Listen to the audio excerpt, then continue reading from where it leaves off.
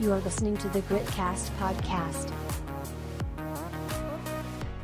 All right, so Sean Macgillis is how you say it. That's how you say it. All right. It's the name they gave me. You are literally probably, as far as I've seen on Bay Street, in terms of like bankers and millennials, you combine those two things and it's kind of a powerhouse. I appreciate that. Yeah, Thank you. Which is why you're literally the first person that we've invited on the I know, I'm the inaugural podcast. I love it. Like you know about markets. You're young, you're millennial. Like how old are you? 27. Okay. Yeah. You're a bit younger than me. Well, like a year or two? A little bit more, but I'm not going to say that because I'm in that age where I start lying and going back in time, right? Okay, I lie the upwards end of it usually. Oh, okay. You know? And that's why you tie your hair back, because if it was down, you'd like people look would just think I'm Sean younger. White. Yeah, Sean White. We were just talking about this. Like, you will start an Instagram account that you look like Sean White, and who are the other two that you? Denis Shapovalov, he's a tennis player. I was actually just in a restaurant in Vancouver, and there was this whole group in a table, and they're like, "Oh, you're the tennis player. Like, good luck in California." Thank you, appreciate it. It's like your fallback career. Like if this banking thing doesn't work out? It's always good. I mean, tennis player or professional snowboarder. Or just like signing autographs and, exactly. fake YouTube account. Right. Whatever the people need me to be. So, okay, I'd love to find out how and why, you picked banking. Like, how do you end up in banking? Well, banking, to use like an old line, banking kind of found me. Ooh. I'm an engineer from school. I actually went through mining engineering at Queen's University. And then out of Queens, I went to work for this little mining startup called Reservoir Minerals. I kind of think I might remember that story. Yeah. Was it public? It was public, okay. And it was super exciting. We sold that startup for a lot of money. Whoa, so that's not usually how it goes down, eh? Like, usually the first company you work for, it does not disaster. work. Yeah, no, this was a really good company to work with, and actually one of the bankers on that file ended up hiring me into Haywood. That's how banking sort of found me, and I was always really curious, coming from the corp dev side. Being in the shoes of a corporate, what it was like on the sell side, and also, just seeing the shady tactics, a lot of big corporates try and play, trying to protect like younger startups from getting crushed. Yeah. That's kind of the ultimate job of an investment banker, right? You're an agent. You're supposed to protect people. Yeah, and also it's cool because when you're an investment banker for a firm like Haywood, which is like an independent firm and it's like entrepreneurial, you get to kind of see all the deals, the private deals that are getting formed and entrepreneurs. So it's like a real lens, and especially like you have taken a liking, or maybe you were pushed into it, I don't know, on the eGaming or esports. I never know what to call it. Is it eGaming or is it esports? Did I invent eGaming? Like, I don't know. I mean, I think you invented eGaming. Because I've been getting a lot of flack for it. People are like, stop calling it eGaming. And I'm like, but is Fortnite a sport? Like, I don't think Fortnite's a fucking sport. Fortnite's like, the way I think of Fortnite's like a TV show. And I mean, with the gaming thing, I mean, I've been a gamer since I was a degenerate gamer as a kid. Gaming's kind of got to this point where it's cool, right? I was on the phone with a guy and he's going, yeah, like my kid signed to FaZe Clan, my other kid signed with Optic. If you said that 5 years ago, people would be like, number one, I don't care, and two, like they should go get a job.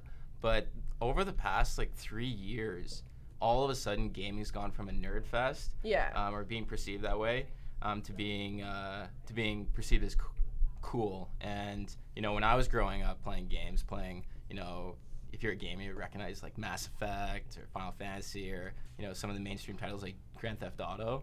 I remember like guys growing up and like my brother and his friends trying to force me to play that, and there was some questionable like female things in there that I don't know. There's some Me Too stuff going on. Oh, phone call in the middle of the podcast from Mexico. I don't know. Hey. Is there gaming in Mexico? Could be a gold mining deal. I'm gonna stick to gaming. That was not planned. I don't. So Grand Theft Auto, okay. But today, the big games are like, what's the top game right now? Fortnite, or did it get taken down by something else? Well, Apex came along, and Apex, I think, just to kind of think about where the gaming space might be going to. Apex was super clever in how they marketed it. And for those of you who don't know, Apex Legends came out. I think that was about a month ago, and it was probably the fastest uptake in a game we've ever seen. It was hitting Fortnite's, uptake numbers, weeks, in weeks rather than months. Was there something controversial that happened where they paid Ninja to play it, and he started promoting it and he got in trouble? I don't know. Well, that's kind of the really clever thing. Because I watch Ninja, I watch a bunch of the streamers on Twitch, and it was cool because all of a sudden this game dropped from EA. So they dropped Apex Legends, and all the streamers are starting to play it. And you're looking at the chat feed, you're looking at Reddit, and it's all blowing up. What's this game? What's this game? And everybody's flying in to go play it because all their streamers are playing it. And I'm kind of going, well, that's the aha moment for the future of marketing for games, or at least a future for marketing of games. Like the influencers. You think about how you launch a product on Instagram. We kind of saw that with the gaming side is you release a game. So there's kind of the tale of two games. On one hand, they release Apex, they drop it, and they have the influencers play it. They don't do a hell of a lot of marketing outside of just influencers, and they get uptake numbers that blew away Fortnite. I think Fortnite's still considerably bigger, but their adoption curve was insane. I forget the actual numbers. But for Anthem, which is another game they just released, they've been working on it for 3 years, spent like hundreds of millions to develop it. They dropped that in the old school way, which is the Hollywood way. Here's the launch date, boom, we're going to market around it, it's going to be great, we're going to pay a pile of game reviewers to look at it. It was an epic fail. The game wasn't really ready, nobody really cared. They tried to have a game reviewer take it down. So I think what we're seeing, and that points to a lot of what the teams are trying to do. They're like future agencies, I think. Just collecting these influencers into a group and using their marketing power to market games. It's no different than we've seen recently in the cannabis space where these companies will hire, whether it's like Snoop Dogg or Martha Stewart, or just recently yesterday Nelson Peltz in Aurora. He's like this big billionaire guy. You always need like that key face, which is going to drive interest and demand. And like in gaming, I guess they go right to the gamers, right to the authentic spot.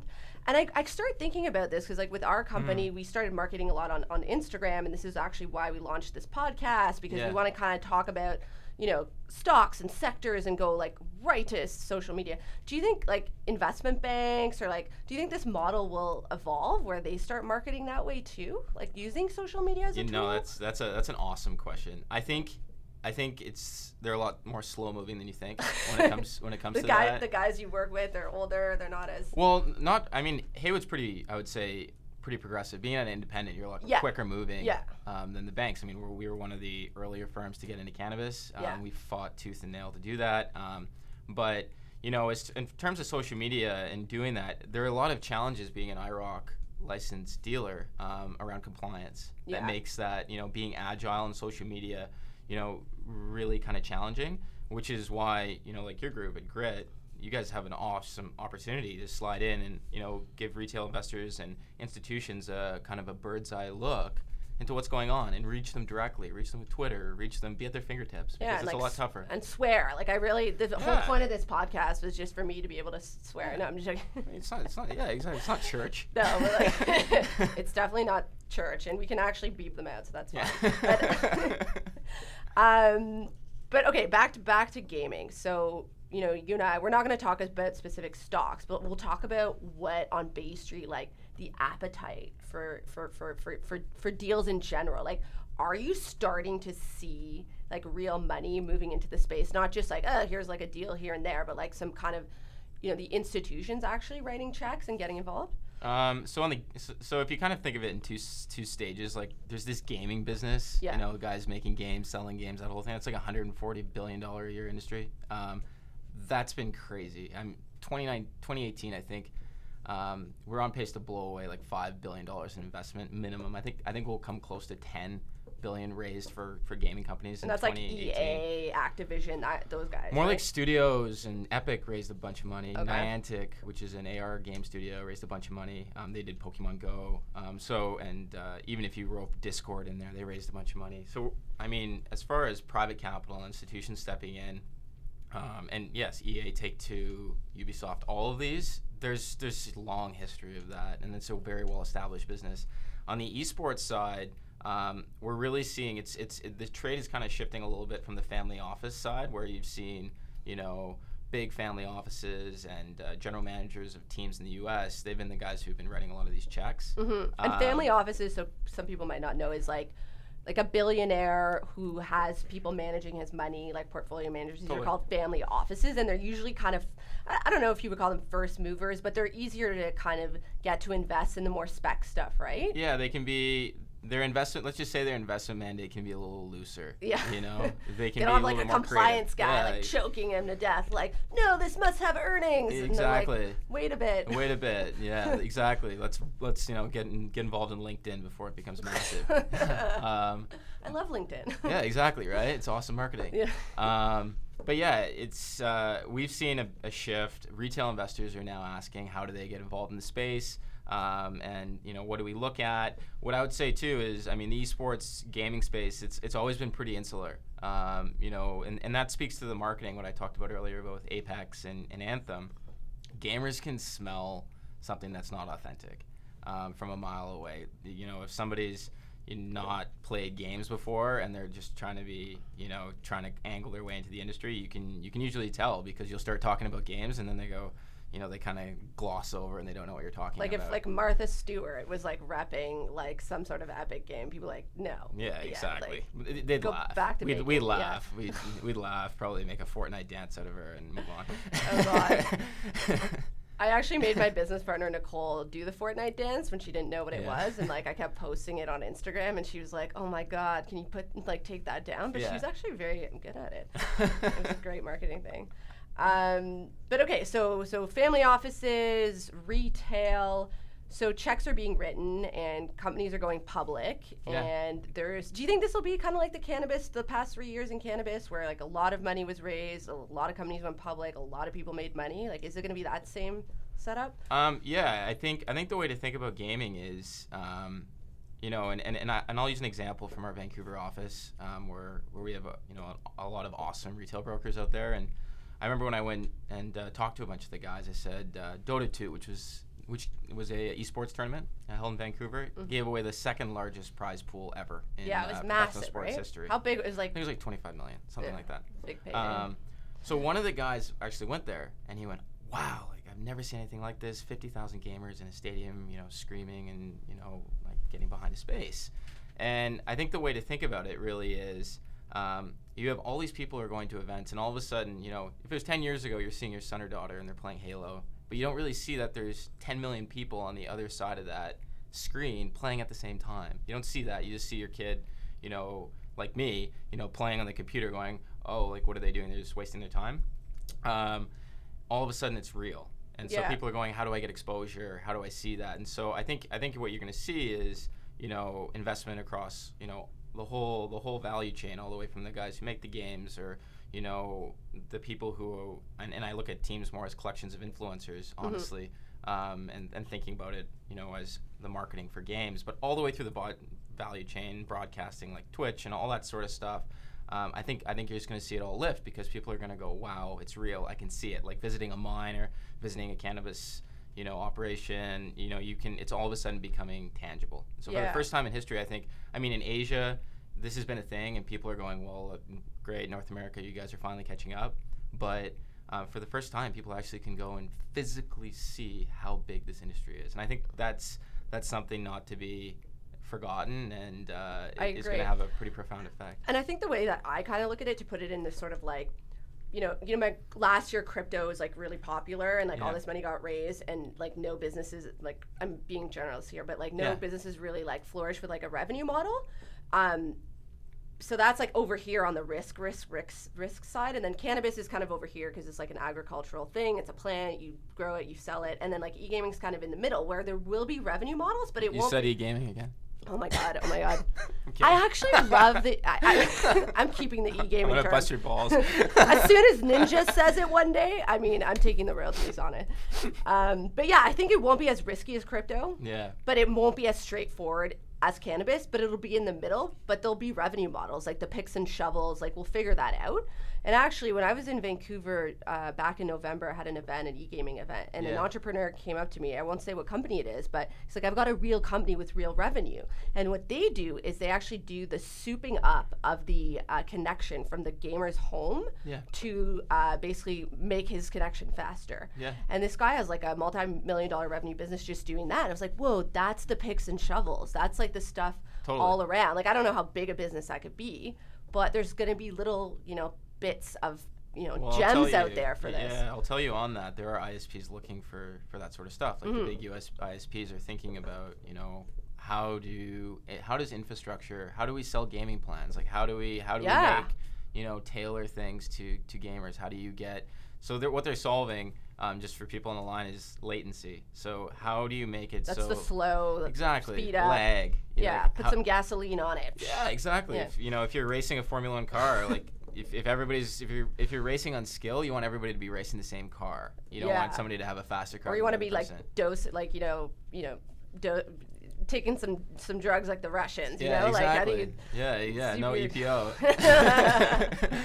Yeah, exactly. Exactly. Okay, awesome. Well, so do you think this industry? So we're at, I think, $1 billion right now. Do you think it could get to 10 billion? Are we going to 10x from here? And like, what's the magic number or moment that you're kind of waiting for to see and be like, this is legit gonna? Yeah, it's a good question. I mean, I think a lot of people are looking at this and really bifurcating the gaming business and the esports business.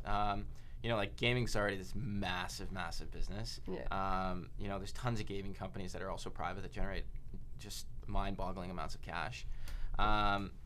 So I think, for, the whole esports space to get to 10 billion and all this stuff, I think it's just, think of it like the gaming space. You have this massive business, $140 billion business. Esports is only going to help grow that. I think, the path for esports and specifically and teams is going to be influencer driven. How are you going to harness this model? And I think the publishers are just starting to get a taste of how powerful the influencers are to gamers from a marketing perspective, and that's only going to grow. Yeah. It's just a taste of because the publishers have had a sort of death grip on distribution. In the console era for like the past 10 to 15 years, things are going to start to change.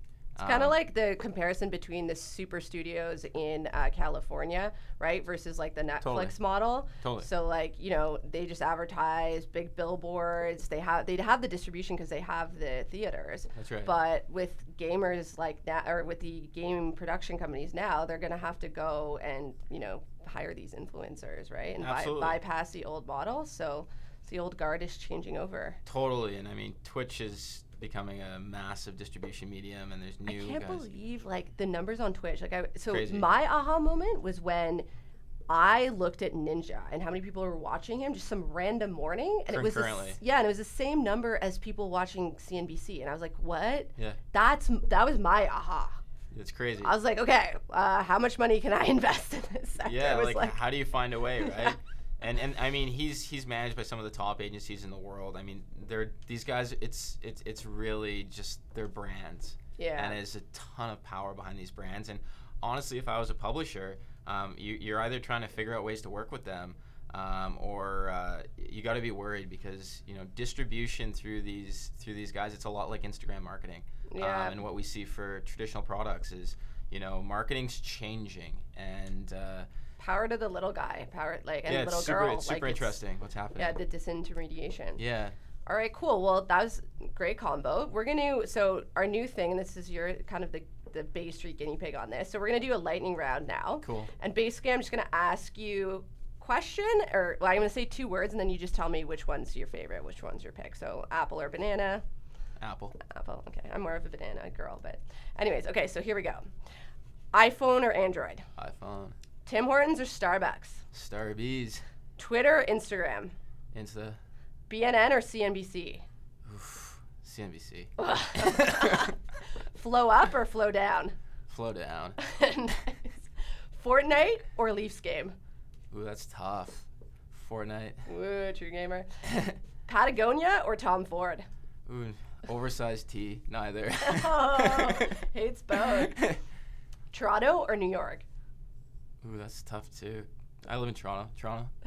Billions or House of Cards? Billions. Nice. Deal maker or investor? Best deal makers are investors. Investor. Smart. Okay, and this is something I'm bringing back. Thursdays on Bay Street. So every Thursday, this is how Grit Capital, myself, and Nicole built our business, was going out to buy Mark, Key, wherever. Love it. So Key or King's Taps? Oh, Key. Key, traditional. All right. Just old school sushi. Yes. Did you know that KEY stands for Keg International? Wow, you just blew my mind.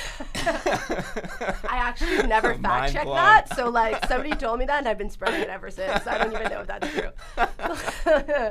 But anyways, that's where we're gonna go for a drink and talk about stocks that we can't talk about on this show. But if you want to know more, find out more from Sean. You can get a hold of him. We'll give you his Instagram handle. Give me my Insta handle, and also, if you guys want to learn more about esports, there's a guy who does a good little note on it, Eric Decker, over at Canaccord. Oh, really? Is it? Oh, okay. Yeah. Okay. Him and his group, they do a nice little esports stuff. You do a note too, though. I do a note. Yeah, but it's internal only. It is internal. Somebody may have leaked it to me once. And I was like, who's this Sean guy? I gotta get a hold of him. Anyways, awesome. Okay. It's me. Thanks for coming by. It's awesome. Let's go get a drink. All right.